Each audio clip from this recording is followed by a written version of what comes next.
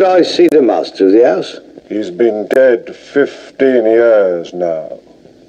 But if you'll come in, I'll ask him if he can see you. Sergeant, it's you! It's him! You great steaming nut! What are you trying to do? Ride me to death? Carry on screaming!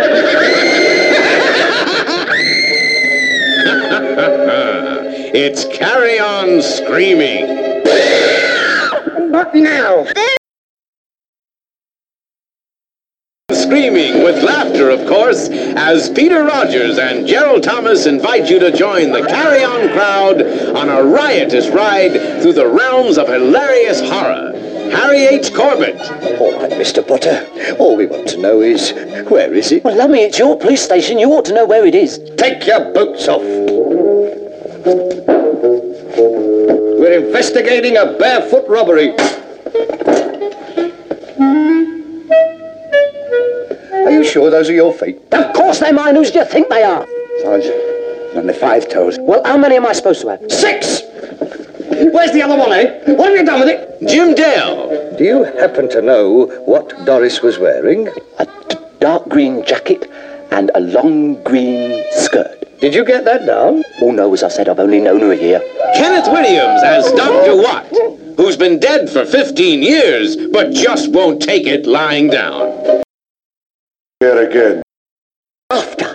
The same as he was after last night, I imagine. Fenella Fielding, who causes the copper to come a cropper. Yes, but I don't think you're very experienced in the ways of love. If you want to know the way, ask a policeman.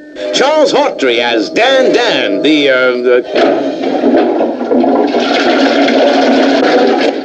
Don't look. Is he drowned? Joan Sims. Citizen, you have been drinking. So, this is the step on the final path, is it? Well, you can't say my mother didn't warn me. Angela Douglas, innocent victim of a crazy collection of crooks. And two of the most lovable monsters ever seen on the cinema screen. I do wish Junior would learn to use the door.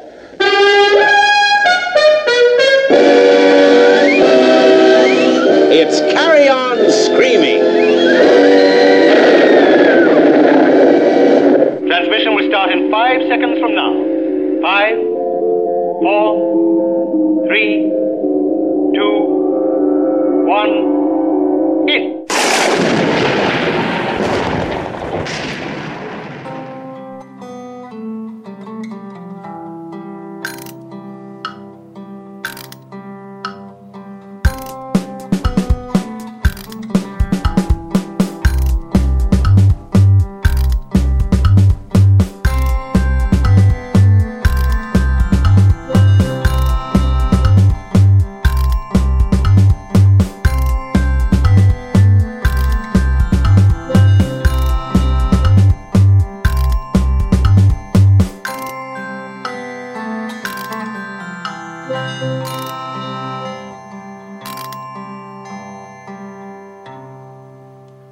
What did he say?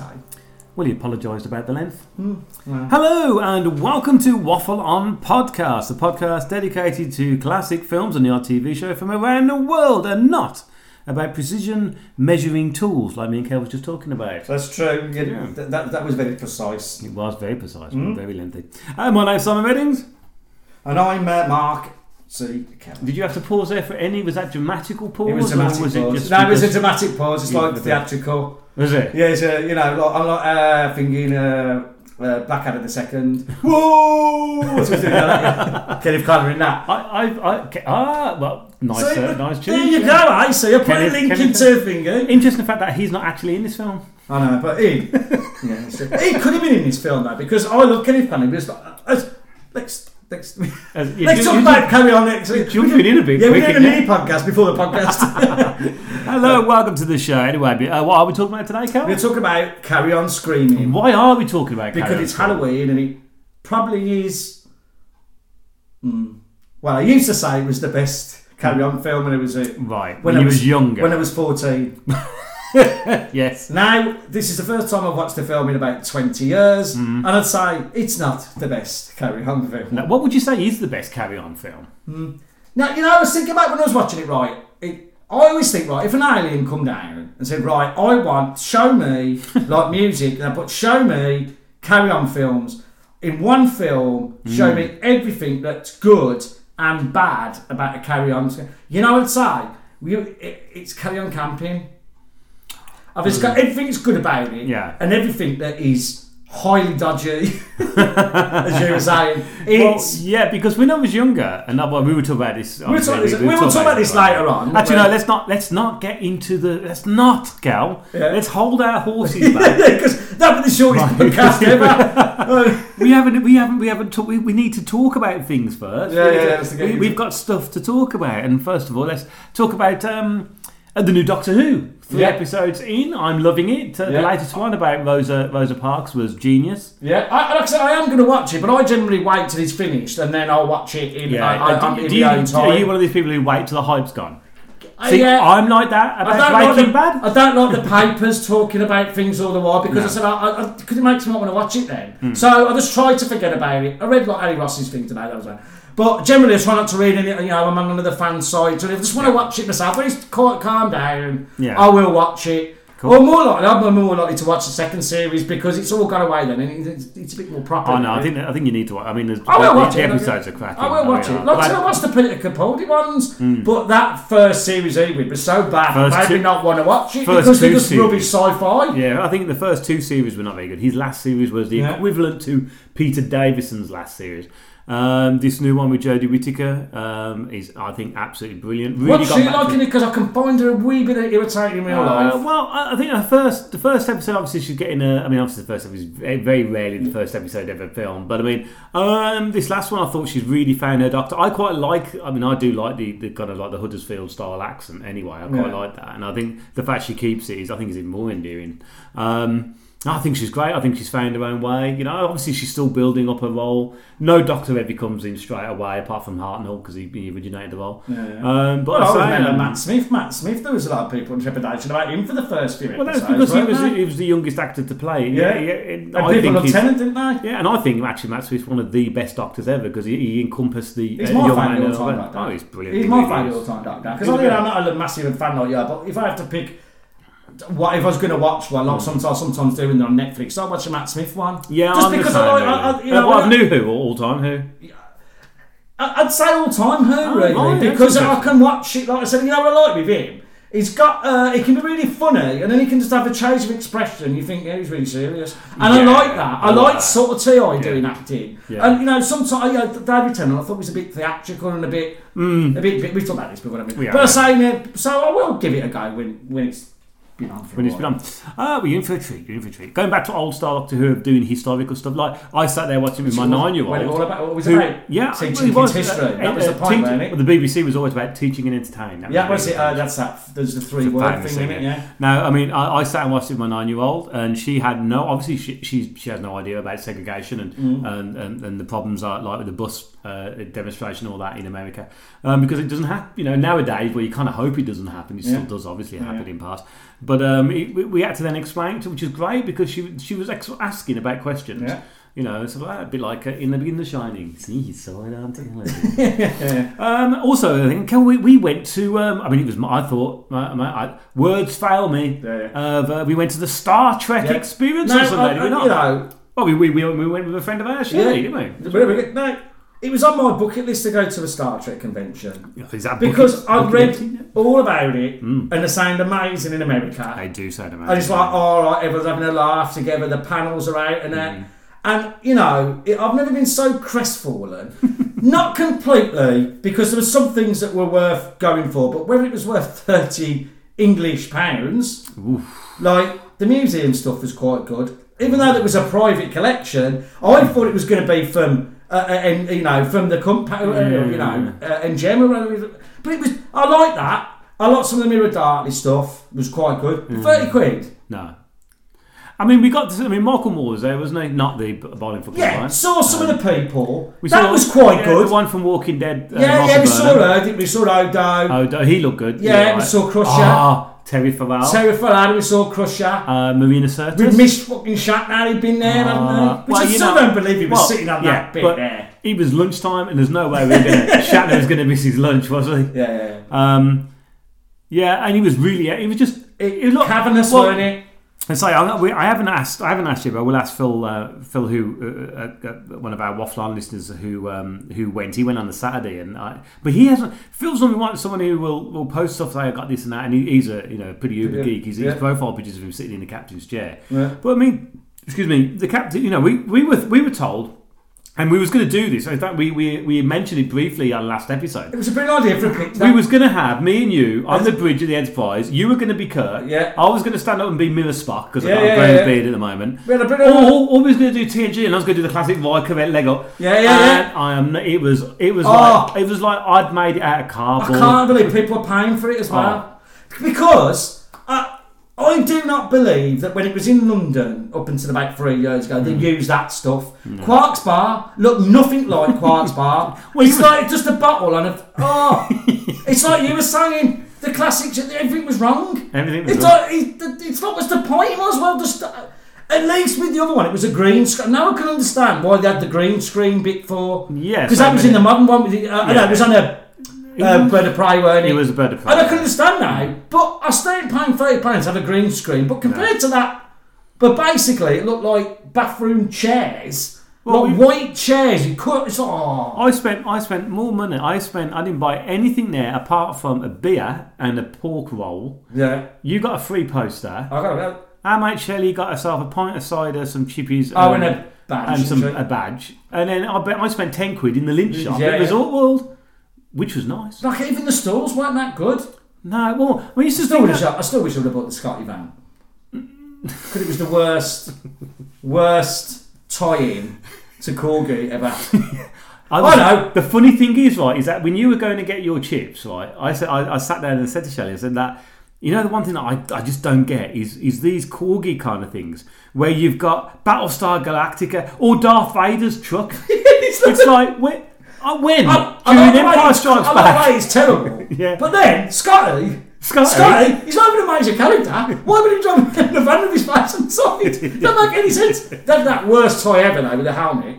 If I was I would have bought that, but not in my way. It's because everyone would have gone, you went there and spending £40 on that. We do like your hats. Yeah, I did, but that's the worst toy ever. A helmet with not much on top with the word Spock written on the top. I tell you what, so I just hope it was, like we said, maybe we went on the wrong day.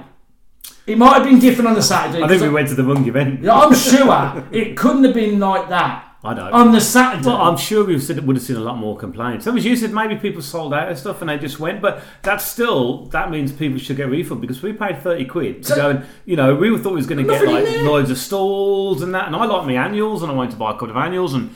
No, nothing. As you say, the clothing there was pretty poor. Well, unofficial. I thought I was going to get the tunic. Yeah. When I walked in, proper velvety tunic. When I walked in, my wife said, "You got your tunic then?" I said, "If you would have ever bought it," said it was awful. Didn't have badges on it, or it was a that. I'll tell you what. We'll have a chat with our friends Jen and Angela from Anomaly because they have the amazing Star Trek clothes that they wear at their cons, right? And now I don't know if Jen had hers made. Or if she bought it, I'll ask her. I'll send her a message later on and find out. So anyway, it was just disappointing, weren't it? It was. We talked about it for years, going to one of them. We're even going to go to London and go to it. If you've got loads of money, you probably could have an amazing time. No, I don't think you could. I ain't paying £500 to go behind a curtain. Like I said to you, it's like that extra episode of Extras, weren't it? When you sit in the VIP, anything is a rope. So you're paying £500 to go behind a curtain. As far as I'm concerned, the only time I've ever had a good time behind a curtain was in Vegas. Yeah, it's like just rip fans off, and that's what it is. Yeah, and as you said, you pointed out the right things about this. Is totally what Star Trek is not about. Elitist, anti-elitist. Anti-elitist is more. You've got more money. What makes you like Star Trek more than me? Just because you got more money? Yeah. Bullshit. Mind my language there, but I hate stuff like that. I've told you I've got to think about that. Just because you've got more money, don't mean you like it more. No. And if it was ever a Doctor Who one, it'd probably be the same, wouldn't it? I think Doctor Who one's a little bit different because Although at the last memorabilia show, Christopher Eccleston was there and he was charging like £90 a ticket. But the funny thing is, but then when you go to somewhere like, and I've not been, but I know a few people that have, who've been to Hooverville, which is I think in Derby, and that's around about September every year. It's the total opposite because it's kind of like it's a fan base kind of thing. So, but you still get good guests, really good guests. And occasionally you get one of the doctors like McCoy or Colin Blake. Well, I think you're probably right. It'd be better if it was probably an unofficial one because I've heard about Anthony and that, used to go to the Red Dwarf.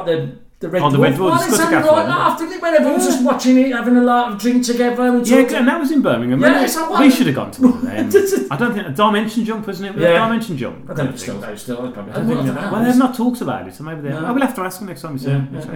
Anyway, Cal, let's go on to the subject. And what do? We play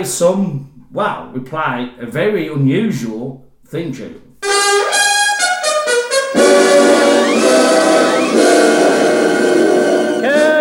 Screaming, carry on screaming,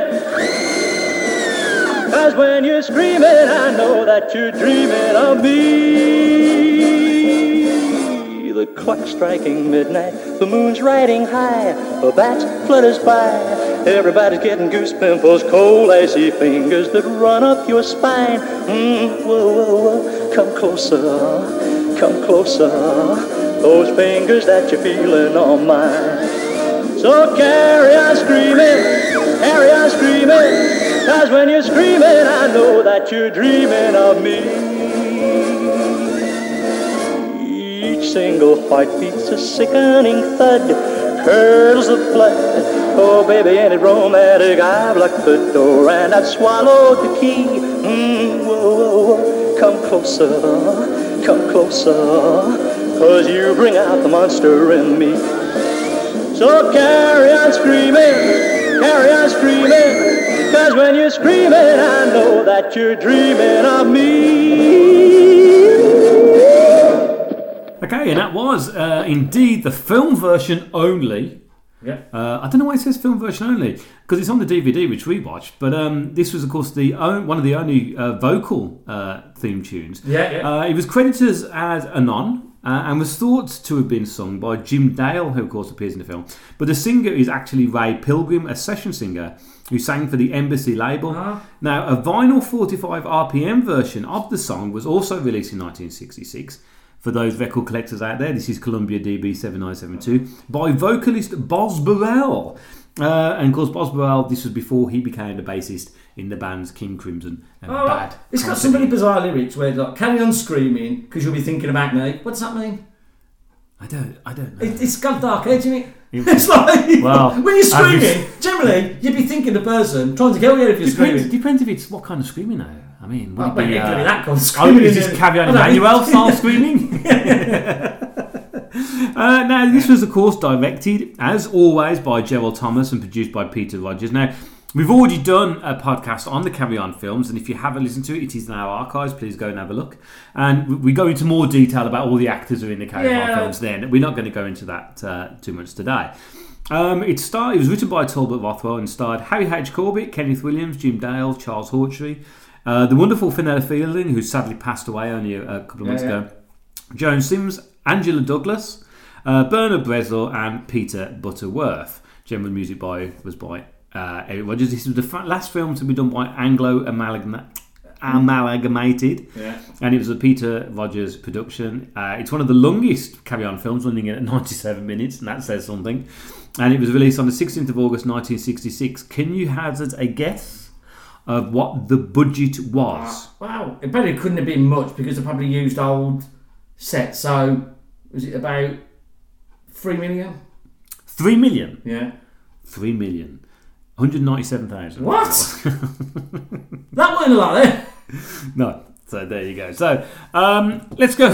When you actually think about it. Yeah. Well, actually, they used a lot of outdoor scenes in it. Now, there is a couple of wonderful books out there. I've got 2 books, which I should have wrote down. One was called Carry On Confidential. And another one is a hardback book with loads of behind-the-scenes photos of all the Carry On films. It's a wonderful collector's book. You can get it still now. But majority of the filming locations was at, let me just get this up here, Dr. Watt's house. It was Fulmer Grange in Framewood Road, Wrexham in Buckinghamshire, still there. It's a rest home. All right. Dan's toilets are the south entrance to Pinewood Studios in Ivor Heath. Yeah. Windsor was also used. The fire station, which was actually in the film, was called the police station, and that was at St Leonard's Road, again in Windsor. It's all surrounded by Pinewood, of course. Yeah. Sergeant Bung's house is on Queen's Road in Windsor, still there. And the romantic meetings of Jim Dale and Angela Douglas was all filmed around Pinewood in the roundabout by the forest. So all stuff there. So we'll go for the film. I do like the titles and things with that kind of foggy forest going on. An odd bod walking. Yeah, well, I said that to me. It has got the feel of a Hammer film. Well, it is basically a panache of a Hammer film. Yeah, and that's what I loved about it when I was a kid, because I grew up on Hammer. And I think the best thing about all of it is the atmosphere in the film. It's got a really good atmosphere. What lets it down, if anything, is the quality of the jokes. But if you just look at it as a film, I think it probably looks the best film they've done. I really do. It's actually got a very good plot in it as well. Yeah, that's exactly thought about it. You know? Yeah, the end's a bit rushed, isn't it? As we'll talk about later on. But you're right, it's actually a decent. It reminds me a bit like I love The Mummy. And it's very much like The Mummy, because, with him on the moors, with the mummy walking around, which I think that was what it was all about, and that's why the mummy's in it. Yeah. I like all that stuff, and, he's very, he's got sort of that feel about it. But, like I said, it's like, would a young person like that know if they never saw it?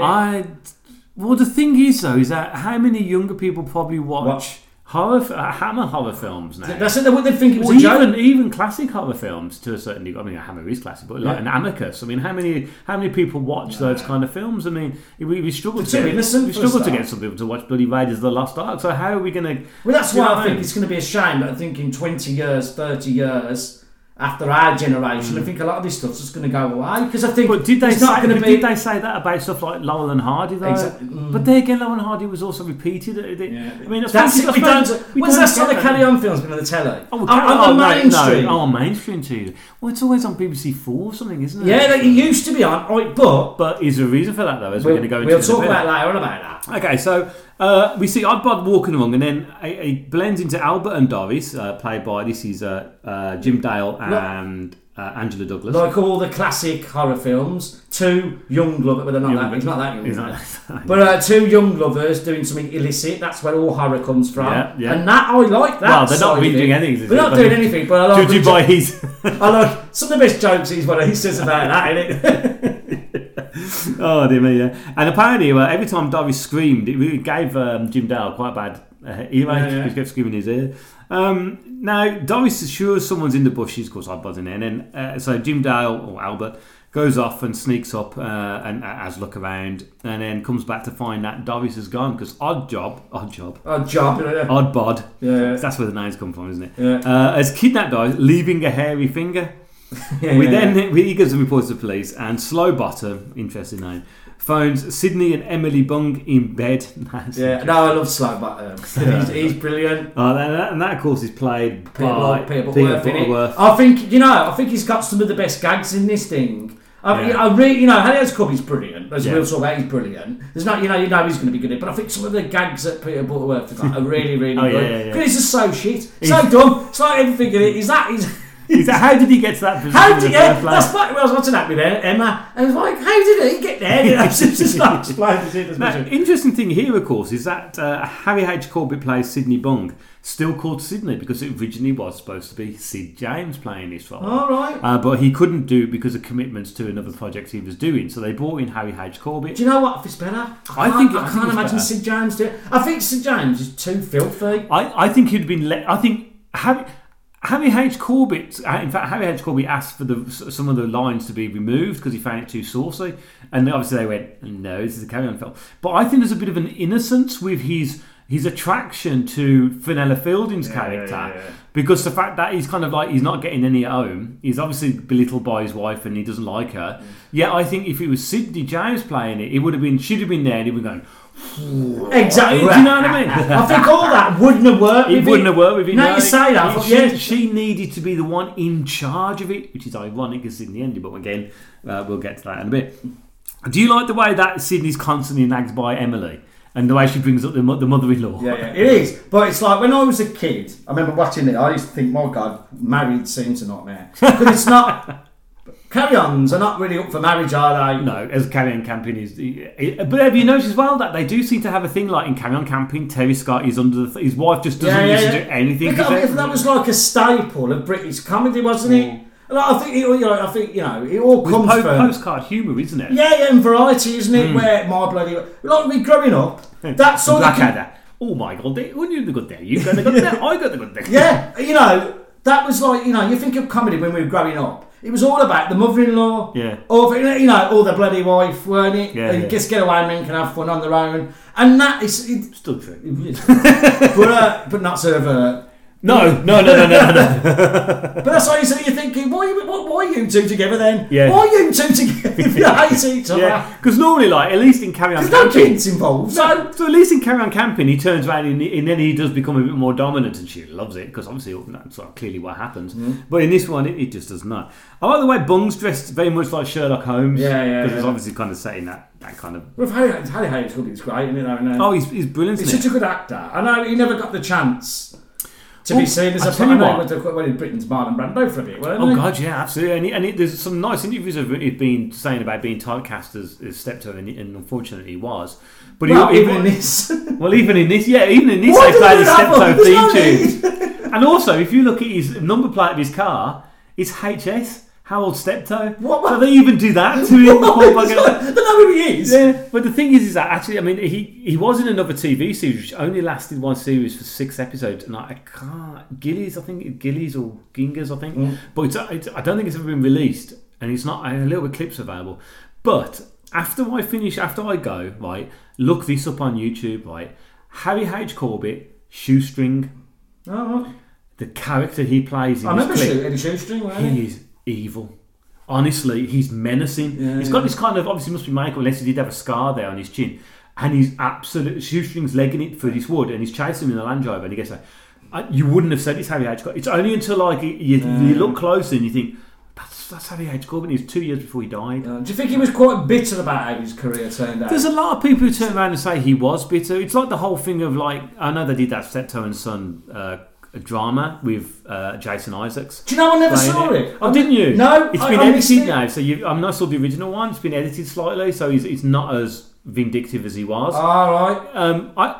He was bitter to a little bit because of the fact that he knew he was a good actor. But like the whole thing about him and Wilfrid Bramble hating each other, that was they didn't socialise with each other because Wilfrid Bramble was like homosexual and had his own little world and very posh.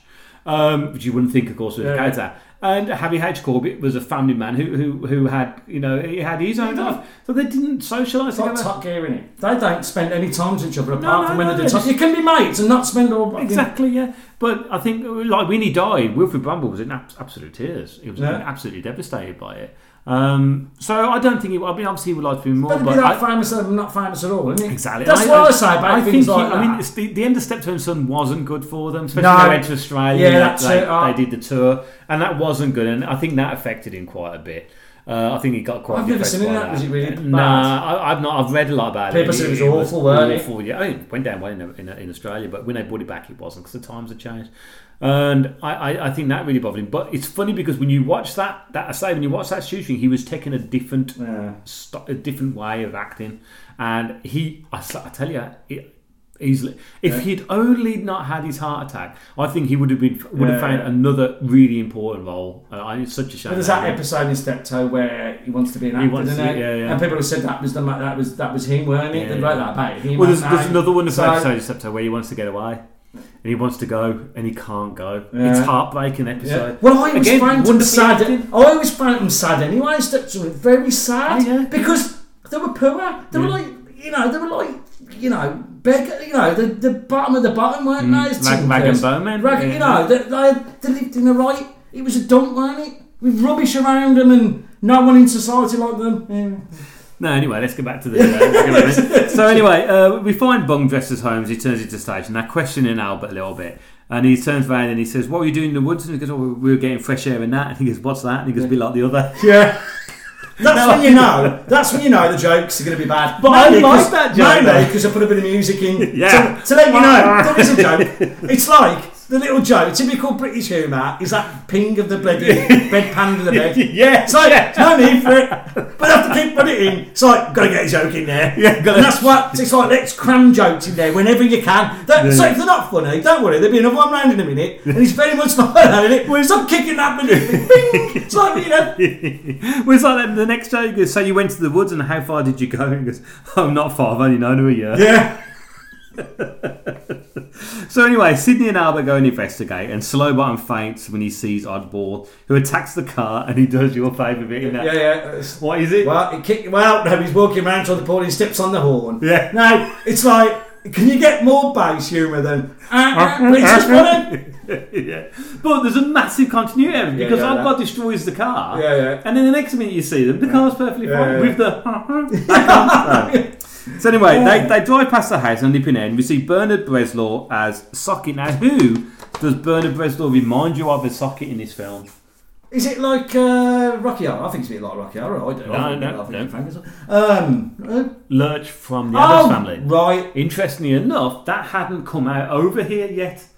So they didn't have any idea. So that was purely Bernard Breslaw's own interpretation of what a dead kind of body. I like that joke, the way it's not really heavy foot and happened when he's wearing slippers. Yeah. I like that joke. And what about when he kisses him and the slippers turn up at the end? Like, don't make any sense. Don't send me back to the dark. So anyway, we do see Fenella Fielding as Valerie Watt and Kissy Scott, and say this is Socket, and this is where you see his feet turn up. Now, they want to see the master of the house, who Socket has told him that he's dead. Dead, but he'll see him in a bit. He'll see him in a bit. She goes downstairs to get Orlando Watt, which is, of course, played by Kenneth Williams. Now, this is Dr. Watt, of course, where it's the take on Doctor Who, and he says nowhere near regenerated, which is an interesting thing. And Dr. Watt says, who are you, Dr. Watt? Who? He goes, no, he's my uncle. And Dr. Watt fades in and out. I like that bit where he fades out and they have to plug him in. Plug him now, in. Wouldn't that kind of like make you think a little bit? It's the way he's doing it in front of him as well. And no one blinks an eyelid. It's just, well, something very weird. Something's weird. Don't make any sense. What's this weird? Why? Anyway, they go and take some kind of samples back to their doctor's own house, which is Dr. Fettle, played by John Pertwee here in this very brief cameo role. This was 3 years before he took over the role as Doctor Who. Oh, right. I was thinking I was going to ask you that when in that scale of that. But it's really... Yeah, no, he dies pretty quickly. Yeah. He's got the classic John Pertwee open eyes. Shocked expression. They then go searching around and they go to Dan, who was the toilet attendant. Which played by Charles This Horcher. is a very dodgy scene. Interesting is that this was not meant to be Charles Horcher. This was meant to be somebody else, Sydney somebody. And one of the American distributors turned around and said, we won't sell over here if you don't have Charles Horcher in it. Was that big a deal, wasn't it? That big a deal, apparently. So they had to fit him in, and this was the only role they could give him. I think he does give something to the role, but basically he's just a peeping Tom. No, he's just somebody who looks like he's got a glass floor, which we do have in England, which is where that's and where he just looks up and can tell. Yeah, and it's got a sad existence, really. He's living in a toilet. In a toilet, Look, just staring up at women's skirts. Yeah. And then he drowns in the toilet. Yeah. Well, no, what the others do, nothing. Yeah.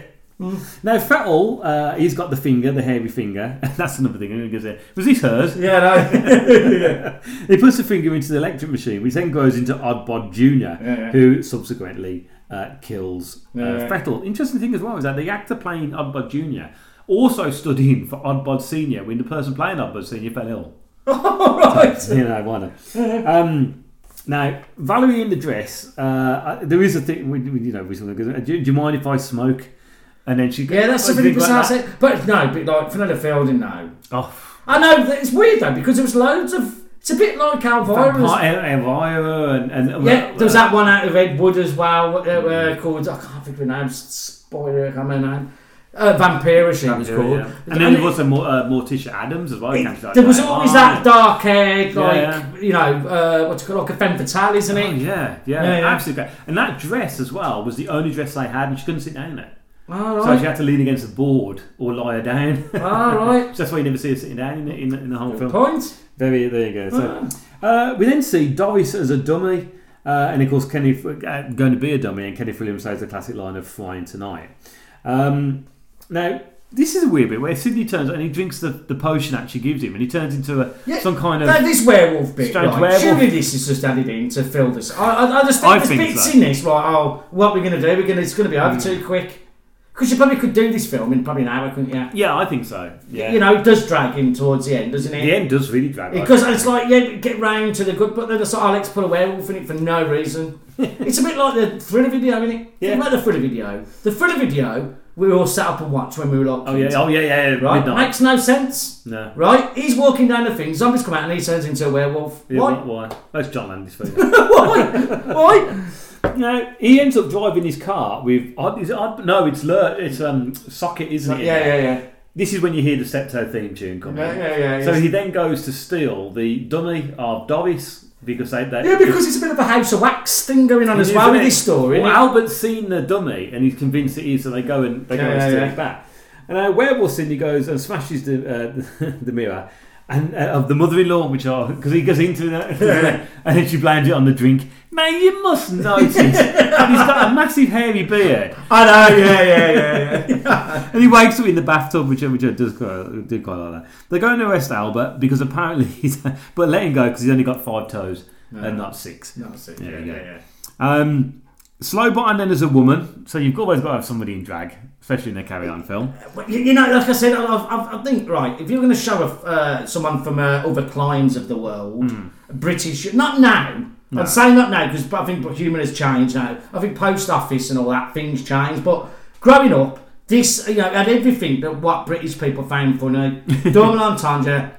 And people just have really manly-looking men wearing dresses. Well, strange enough, when we wgot the Star Trek experience, there was loads of people doing it. But I saw. Did you see those ones dressed in the TNG skirts, right? And I thought, was it? And it sort of dawned on me that in the first episode, you do see men wearing the dress style uniform. You do, yeah. Obviously, that didn't catch on. No, I can see why, really. Yeah. Because I think about grew up, Dick Emery and all these things. You just saw men, so Ronnies did it, didn't they? Men dressed up as women, and it was normal. What was Dick Emery's catchphrase? Was it "Oh, you are awful"? Was it? And what was the full sentence? Oh, I'm awful, but I do like you. That's it. Well done. It's like that. Like I said, I don't know that since the time, but it sticks with in me. your head. I remember thinking at the time, that's a bit weird, isn't it? Yeah. Who you are? They don't even look like women. I suppose that's the point. That was the point, wasn't it? Because again, it comes from a variety background, doesn't it? Yeah, Les Dawson always dressed up as a woman, didn't he?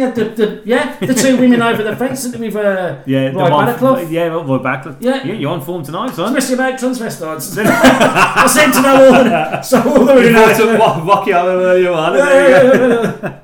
Now, Slowbottom gets caught by Oddbod, who also loses an ear. Ear today, gone tomorrow. This is when the jokes start getting really bad now. Especially Kenny Williams, where they finish them really quick, so you've got time to think about it. Sidney and Albert share a room, and there's a snake in him. I do like that bit. There's a snake in the bed. You start thinking he's touching him. I do like that. That's a really rude joke, isn't it? It's a really rude joke. I was thinking, it's a trouser snake, isn't it? Yeah. You wouldn't get away with that. No, not in a kiddie thing. No. What's that rubbing up your back? Rubbing up your back? Yeah. Oh dear man. Anyway, Oddbod comes out. Anyway, they do get to escape and they hide in the blankets. Now they find Emily Bung in a crate, and because he says Slowbottom goes, "Oh, there's something really horrible and ugly here. Look at this. It's boy. Look at the size of it." And even Dr. Watt turns and says, "We can't use it. We can't use here. Look at the size of her." It's really bad. This is what we were saying. Remember, you said that this bit you found really uncomfortable. I found it really uncomfortable because. And I've always said this. I mean, I think Joan Sims is often maligned quite a lot, I think. And it's a shame because, one, she's a very attractive woman. Yeah. 2, incredible actress. But she's always been... the battle axes, didn't she? She's always been the battle axes, the butt of the jokes. Even when she was in the early ones, like Carry On Nurse, where she was always the nurse who didn't quite get it right. Do you know what I mean? I think it's slightly different in Carry On Teacher, I think. It's slightly different. But I just really felt for her because I thought to myself... This is an actress who's having to lie here now. Yeah, and she's read the script. She knows what it is. But they're contracted. They're signed up for. Oh God! Is that how it worked? Did they have to do it? I don't think they had to do so that. they weren't signed onto like a longer deal. It's just the fact that in them days, a film's a film, isn't it? You do it. I do have Joan Sims's biography. I haven't read it. I will read it, and I'll talk about it on the next show. Yeah. But I do really feel for her because, Hattie Jacobs was a large woman and she used her size to be part of her role in whatever she did. Men, and still, no, of course he didn't stop her getting men at all. But it also contributed to her acting. But Joan Sims, I loved her in that one with Dennis Waterman and Sam Kelly. Just the one, Mrs. That kind of thing. She was really good in that. Yeah. And I feel so much for her because she's just constantly been having a go, seen as the unsexy one. And I just didn't think it was, obviously, I'm not saying that that's the important thing, but when that's your constant thing, you're frumping, it's like we were talking about when we are going to talk about it. Like, I know you should never take modern ways and put it onto old history, but with the Carry On films, you can't help it. No. I don't care who you are. Some of the sexual politics and gender politics is fucking dodgy, isn't it? And that is being... And this is what you're saying, why I think they wouldn't show them to kids anymore. No, and it's funny because I was going to say... Actually, no, I would put on the early black and white ones. I'd probably put on Carry On Cleo, because I think Carry On... not Carry On Henry. Carry On Camping now. Carry On. I don't know. This is the thing that we. You'd have to talk to her about it. I think the thing is that, and I watched Carry On Camping not long ago, and I enjoyed it because when I was younger, I'll be honest, I was waiting for the Barbara Windsor top to come off. But it's not. It was only until the last time I watched it, I was sitting there thinking to myself, "Hold on a minute. This is a boarding school of young girls, so they must be under 16 or meant to be 16 under or something." And they're being lectured at by two clearly late 50s men in a tent. And they're saying, you're going to come over to our tent. And they're going, oh, yeah, I'll come there. And I don't know why they would find them attractive anyway, whether it's because it's the excitement of an older man. But it's not until then you look at it and you think, this is what the likes of, Rolf Harris and Jimmy Savile have been done for. Yet we're finding it in the film funny. Yeah. And part of it still is because the interesting thing is, I suppose, the get-out clause is one, they never do win. They never do get the girl. And they always something always happens. It's like what you said at the beginning of it. They're in the film watching a naughty film with their girlfriend. With the girl, it's like it shows you how the British attitude to sex is odd, and it especially was then. We were highly conservative, but also filthy. Yeah, bawdy humour. It's always been in Britain. You just look at the biggest selling comics, or the route we go up with Roy Chubby Brown and that, and it'd be 20,000 people watching him. Filth. And I remember as a kid thinking, why are we're sort of obsessed with sex in Britain. Yeah. We are, but we don't want to talk about it. So we put it out. And if you look at our culture in the 70s, not now, because I think it's dim now, but even the 80s had changed a lot, but the 70s were terrible. And, like I said, it'd be quite interesting if you could do a good college course on, if you're a feminist, about how the attitudes changed. Not so much Carry On Screaming, but that Carry On Camping and Carry On Abroad and that. It's like the women were in it for one reason. Carry On Girls is I think. I know they get their own back, but there's a build-up where it's just all about girls. It is, basically, and that's all it is. Yeah. Let's bring more girls in with massive jugs. And that's all it is. Which, because when I was 12 and that, I found out what you watch now, it just leaves you with a bit weird. I think you're right as well, and I think it's like I really enjoyed Carry On Sergeant, Carry On. I wasn't in Spying is a classic. Spying, the one in the army, which is the first one, of course. Yeah. All those early ones. There's more. There's always the hapless bloke who's in love with the woman, and I quite like that because there's an innocence to it. Yes, it's very 1950s. You find someone you want to love and you woo them and you buy them, and that's like the Norman Wisdom films, which I know you're not a fan of. But the thing is, what's nice about those films is the fact that he's playing the lowly guy that he's not having any luck and you root for him and you want him to get that girl. And that's what's good about those films. And that's what the early Carry On films are. Yes, they are stupid, and some of them did come from radio, such as Around the Horn, especially in Carry On Spying with Kelly Flynn. No, stop me. I like Kelly Spying a lot. I like it. But as it grows on, Teacher is very similar to Centurion. It's funny how it changed, isn't it? It's funny. I wonder why did that. I know the times are changing, and that to like you were saying, there was always like all that confessions movies, and there was a lot of that soft porn around in the 70s. Yeah, there was. It was quite a big thing. Robin Asquith. There's always things on where like. But it was a weird time. We never stopped in that. Rita Sue and Bob 2 is very similar to that, which I don't like. It's so grimy, that film. It is, but it's also very sexual, and it's about two girls who are... They all the roots to a certain degree. Still dodgy. They're underage. I think it's very well handled, that though. Almost slightly like the Rita used to you know that it's wrong, but it's very well written, very well done. But I think there was a point in the second where they'd gone past that kind of innocent humour. And you look at the times where England was not in a great place. We were starting to have we was having strikes, we was three-day weeks. So it got to the point, I think, where people had enough of gentle humour. They wanted someone to actually everything got more violent. So that represents that kind of thing, I think. And once you get a hit, that's the choice. If you get a hit with something that's slightly, lecherous. Why would you, from a business point of view, go back? Win. At the time, it's not. There's nothing perceived as bad. Did they make a lot of money at the time? Were there big deals?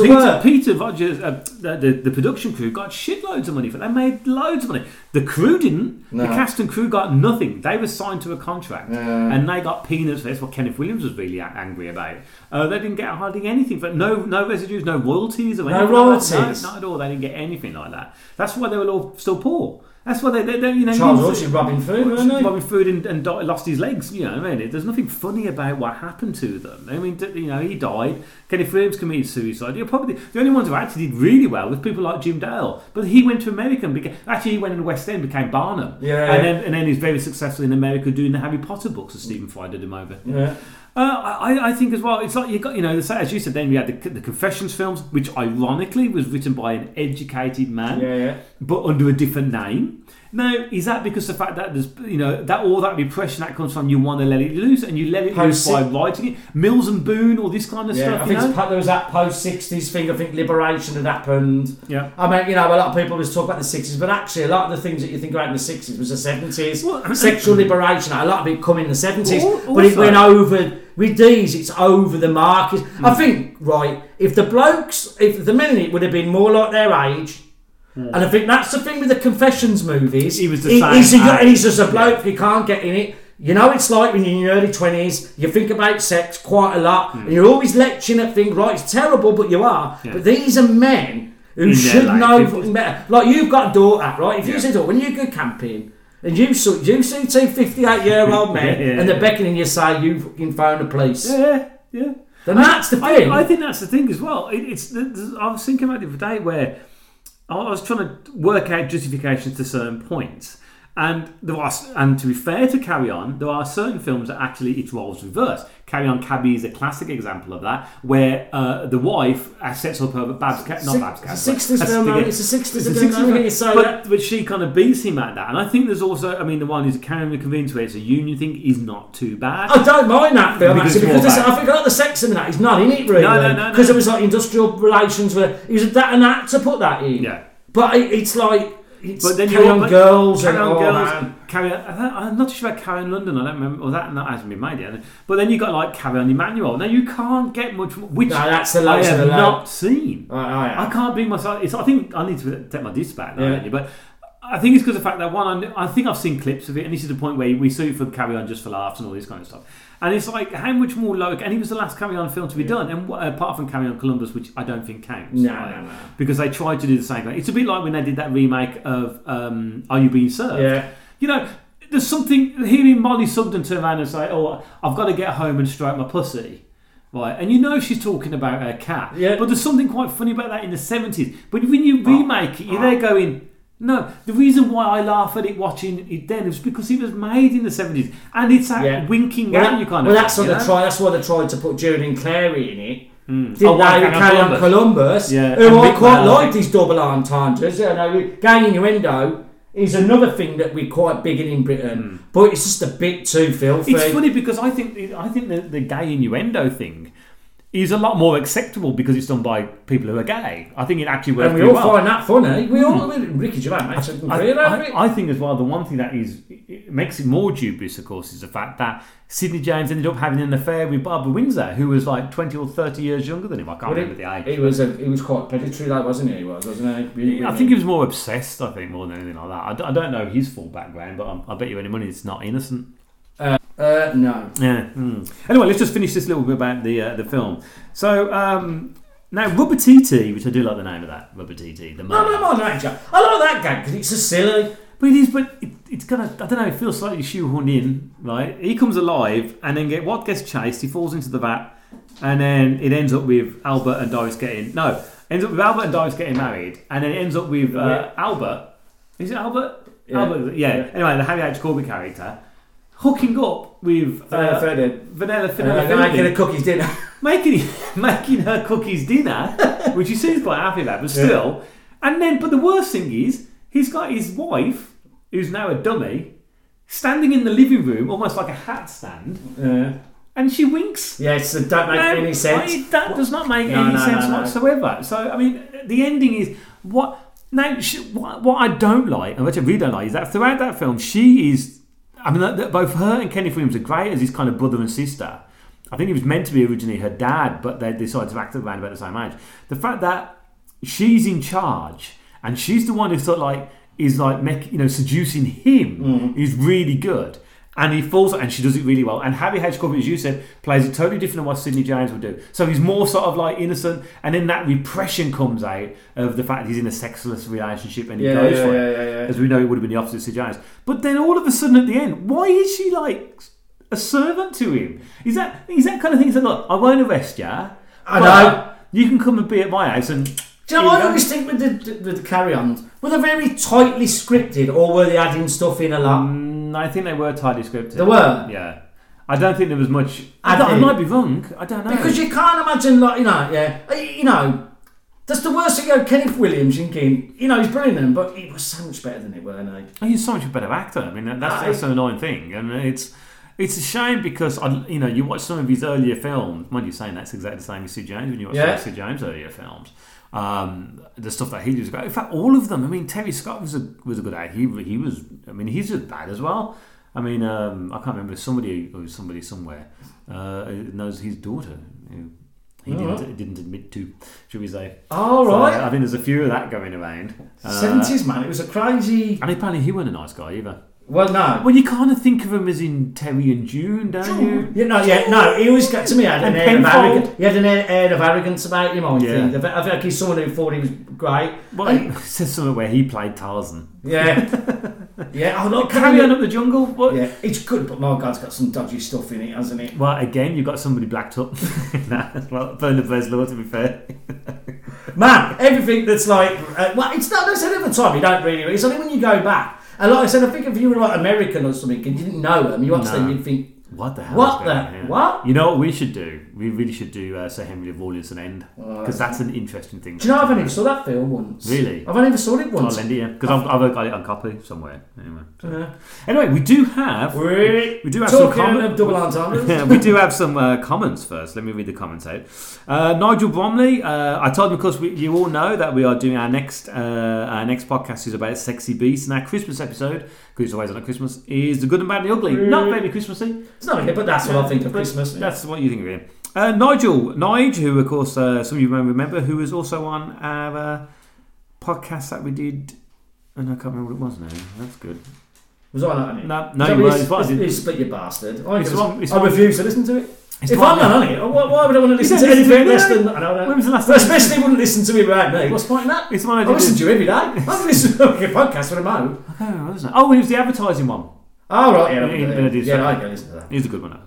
It's very good, actually. You weren't missed. It's a better one. Anyway, Nigel Bromley says, great choice is my favourite carry-on with some lovely performances from a great cast. And for once, some good sets and locations. I wonder if the budget was bigger for that one. Flying Tonight and Odd Bodies are genius names. Do you mind if I smoke? There you go. David Griffiths, no relation to Derek, I presume. Carry On Screaming, I should like this a lot more than I do, but it always falls a bit flat for me. The best parts are taken by guest actors rather than the Carry On team, who are reduced to secondary characters. Williams gets an okay crack of the whip, but his screen time is limited. And there are a lot of good points. The production is sumptuous and probably looks a lot more expensive than it actually was. Charles Hawtrey gets a good single scene, and there are some good chuckles to be had. Good points there, actually. I think. Yeah, that's what we said. It's the production's the best about it. Ron Sutherland says, never too keen on Carry On Screaming, preferred the less sophisticated ones. The regular cast, Jesus. And he talks a little bit about Sexy Beast, which I'm not going to say. Because we'll mention that later one. Phil Hayes, our mate Phil, says, I love Carry On Screaming, top quality Doctor Who joke in it as well, even if it goes all the way back to musical. Mark Bennett, great choices, nearly caught up on all your podcasts, so running out of things to listen to. Bless him. And he did ask, actually, Mark, if we do have a PayPal donation page. We do have a PayPal donation page. You can find it on our Podbean, waffleon.podbean.com. It's on the right-hand side. Just click on it and stick in whatever you'd like to donate. Yeah. Lucy Bloxby says, loved most of the Carry-Ons as a kid, but probably only ever seen clips of screaming in What a Carry-On. She also has no idea what Sexy Beast is and says something about it good and bad and ugly. So that's our emails. Thank you all for taking the time to write on our Facebook page, which you can come and join. Anyone can, as long as you answer the question. If you don't answer the question, you don't get in. And we've got another email. We do, mate. It's another one from Rob K. Look who's back. And as before, I do apologise if anyone finds it annoying the fact that I'm laughing as I've been. I know that probably does annoy some people, but it's our podcast. No. I don't care. Leave. See you later. Don't let the door smack you as you leave. Again, I haven't read this, so I do apologise to you, Cal, and to Emma over here, who's trying not to listen. Here we go. Hello, Waffles. How is you and Mad Dog Face Kelly? I has a new job, Waffles, but I loses it. I gets a job at Starbucks, Waffles, but a man called Clint thumped me in the face because he said I did puts the L and I in his name too close together when writes on his cup. It's a good joke. Is it? Think about it, continue. Oh yeah. Good joke. Well done, Bob. I had to think about that one. Together in writes on his cup. Makes me sad, Waffles. I has a new girlfriend, Waffles. She isn't a gypsy like the other one, but she is from Russia. I think. And her legs aren't big enough for her body, which I think is sexy. She has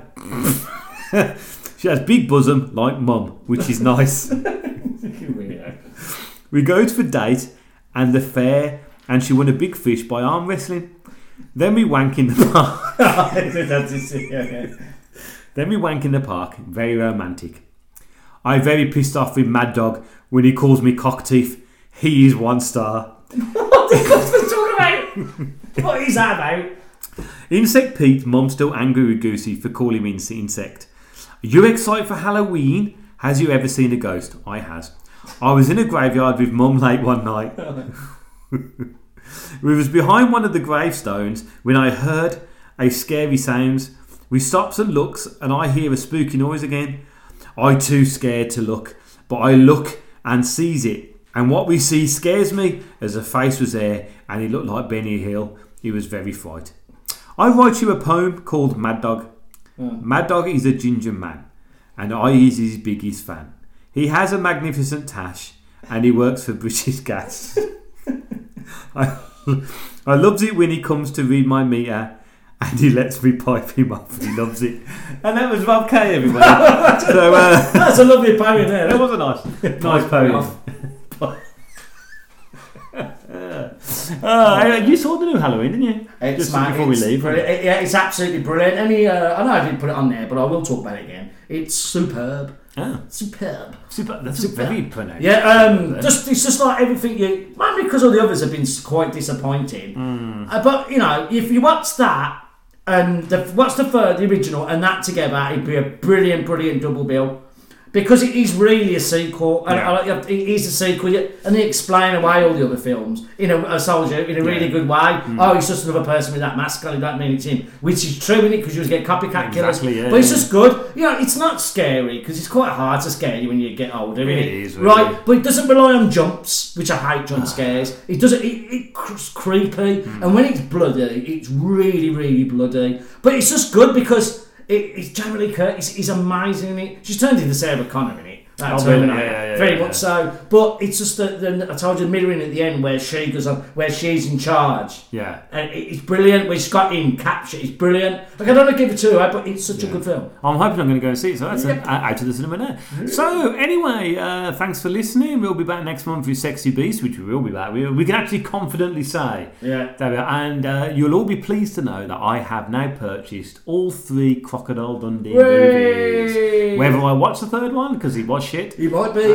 speed through it. I think you know what? I'm tempted. I'm tempted to just. I think we'll just really cover Crocodile Dundee. His plastic surgery's too weird in that third one. It's like a Gordon Ramsay, but who sat in front of the fire too long. Basically, that's what it is.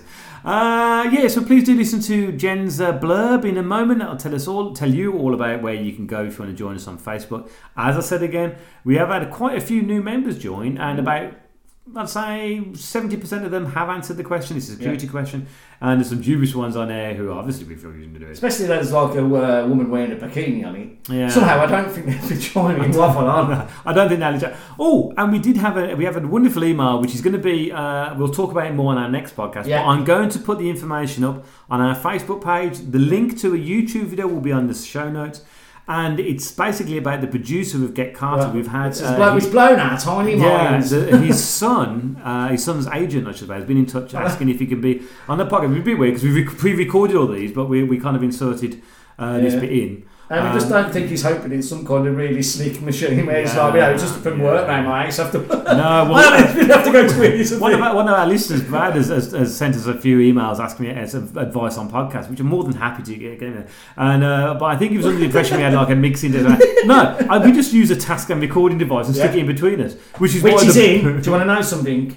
The joke at the beginning of Halloween. Yeah, they've got that. What, our one? Yeah. Oh, really? Well, it's one. I'm sure I couldn't get. Probably might be more expensive. And are we journalists? You find out no, they're doing a podcast, and that's the joke that people who are really doing podcasts call themselves journalists and that now. It's just like, that's how we got our press pass. They're talking on a thing like that. Oh, really? There you go. Yeah. He's probably the one that do you look a little bit like that one? Yeah. That's the upgrade of that one. Yeah, but it is it's not really journalist. We can't afford that. No, forget that. Anyway, thanks for listening. We'll see you next month. Cheerio! Okay, hold your horses there, wafflers, before you leave. As you just heard, me and Cal quickly inserted a little bit about the email we got from Ben Herbert. I'm really excited about this film that he's involved with, and I just want you to read the email to you that he sent us. So here we go, okay? This Ben is the assistant to the British film producer Tony Klinger. Now, Tony's father was the legendary film producer Michael Klinger, who made the notable works such as Cul-de-sac with Roman Polanski, Gold with Roger Moore, and most famously Get Carter with, of course, Sir Michael Caine. Now, Tony has been working on a documentary film about the life and work of his late father, and it will be premiered on the 3rd of November of this year, which is 2018. Now, obviously, we're quite into British film, as you know, otherwise you wouldn't be listening to this and any kind of film, really. But most notably, we do love our British films. And Get Carter is, of course, one of our favourites. We covered it on a podcast recently. So this is the reason why I really want to kind of promote this. So I'm going to read you a little bit of the bio of who Tony is, which Ben kindly wrote. And then I'm going to read you the email address, the web address of where you can find the trailer. This web address will also be in our show notes on Podbean. It will also be on our email address that I'm going to send out. And it's also going to be on our Facebook page. That will, obviously, if you're a member of the Facebook page, you can get it. I'll also tweet it, and I'll also tweet it on my own personal page, which is @HawkeyeMeds. Okay, so here's a little bio of Tony. Excuse my coughs. At school in the UK, Tony won 2 national prizes for writing competitions with some pals and ran a successful underground school magazine. By the age of 18, Tony was making his own small professional films that received wide public distribution. Klinger worked on the iconic TV series The Avengers, and in the following years wrote and or produced films all over the world, such as The Kids Are Alright, now that's one of my favourites because that's The Who, Deep Purple Rises Over Japan, The Butterfly Ball, and many, many more. Over a distinguished award-winning career, Tony served as company president or chief executive for media companies in the United Kingdom and in the USA. Tony later worked in partnership with his father, the legendary film producer Michael Klinger, who made such films as Get Carter, Repulsion, Cul-de-sac, Gold, Shout to the Devil, and Rachel's Man, and several other Tony's collaborations to make such films as Full Circle. He knows what it's like to work with stars, having done so with people like Jack Nicholson, Peter Ustinov, Lee Marvin, Sir John Gielgud, Roger Moore, Deep Purple, Barbara Parkins, The Who, Peter Finch, Susanna York, Michael Caine, and many, many others. Tony's had led more than 100 productions ranging from documentaries to cinema feature films and TV movies of the week in various leading roles in more than 30 countries. He also went on to become a hugely successful university academic, serving as a lecturer and program leader at the Bournemouth Film School and course director, then visiting fellow at the Northern Film School, and director of the Media Production Centre, and headed up 2 other directorates at the University of East London. Tony has served on many international boards, such as the Association of Media Practice Educators, AMPE, as National Secretary. Now, you can find the trailer and more information from this web address, https, the 2 dots / let's just get to the www, shall we? www.tonydklinger.com /the-man-who-got-Carter. Okay, so that's www.tonydklinger.com /the-man-who-got-Carter. And a huge thanks again to Ben Herbert for getting in touch with us. And we're hoping maybe next year, because unfortunately we have recorded, we do tend to every now and again, we will ahead of steam record our episodes, but hopefully we'll be able to have a chat with either Ben or Tony next year. So please do visit that website, check out the trailer, retweet all our information. Let's get this documentary out there and celebrate such a wonderful producer. Okay, that's me out. We'll see you next month for Sexy Beast. You've been listening to Waffle On. If you'd like to get in touch or join the mailing list, you can by emailing the guys at waffleonpodcast@gmail.com. You can also have some waffly fun by joining their Facebook page. Simply type in Waffle On Podcast in the search bar, and away you go.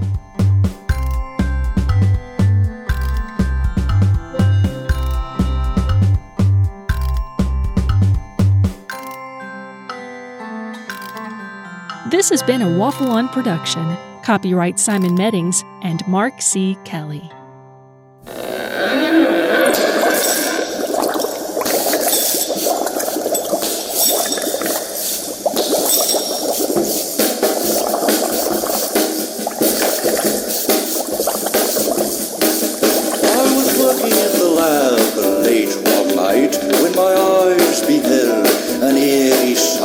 My monster from his slab began to rise, and suddenly, to my surprise, he did the mash.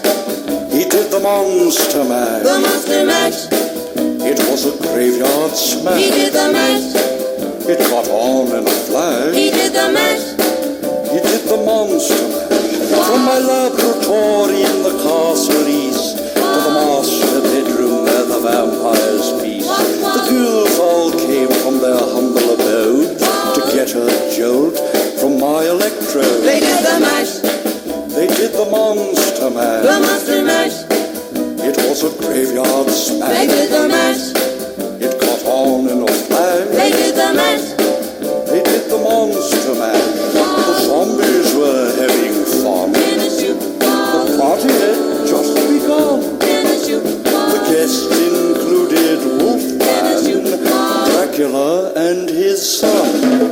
The scene was rocking, all were digging the sounds. Igor on chains, backed by his baying hounds. The coffin bangers were about to arrive with their vocal group, the Crypt Kicker Five. They played the mash. They played the monster mash. The monster mash. It was a graveyard smash. They played the mash. flash. They played the mash. They played the Monster Mash. Out from his coffin Rex's voice did ring. Seemed he was troubled by just one thing. Opened the lid and shook his fist and said, "Whatever happened to my Transylvania twist?" It's now the mash. It's now the Monster Mash. The Monster Mash. And it's a graveyard smash. It's now the mash. It's caught on in a flash. It's now the mash. It's now the Monster Mash. Now everything's cool. Drax a part of the band, and my Monster Mash is the hit of the land. For you, the living, this mash was meant to. When you get to my door, tell them what is said. Then you can mash. Then you can Monster Mash. The Monster Mash. And do my graveyard smash. Then you can mash. You'll catch on in a flash. Then you can mash.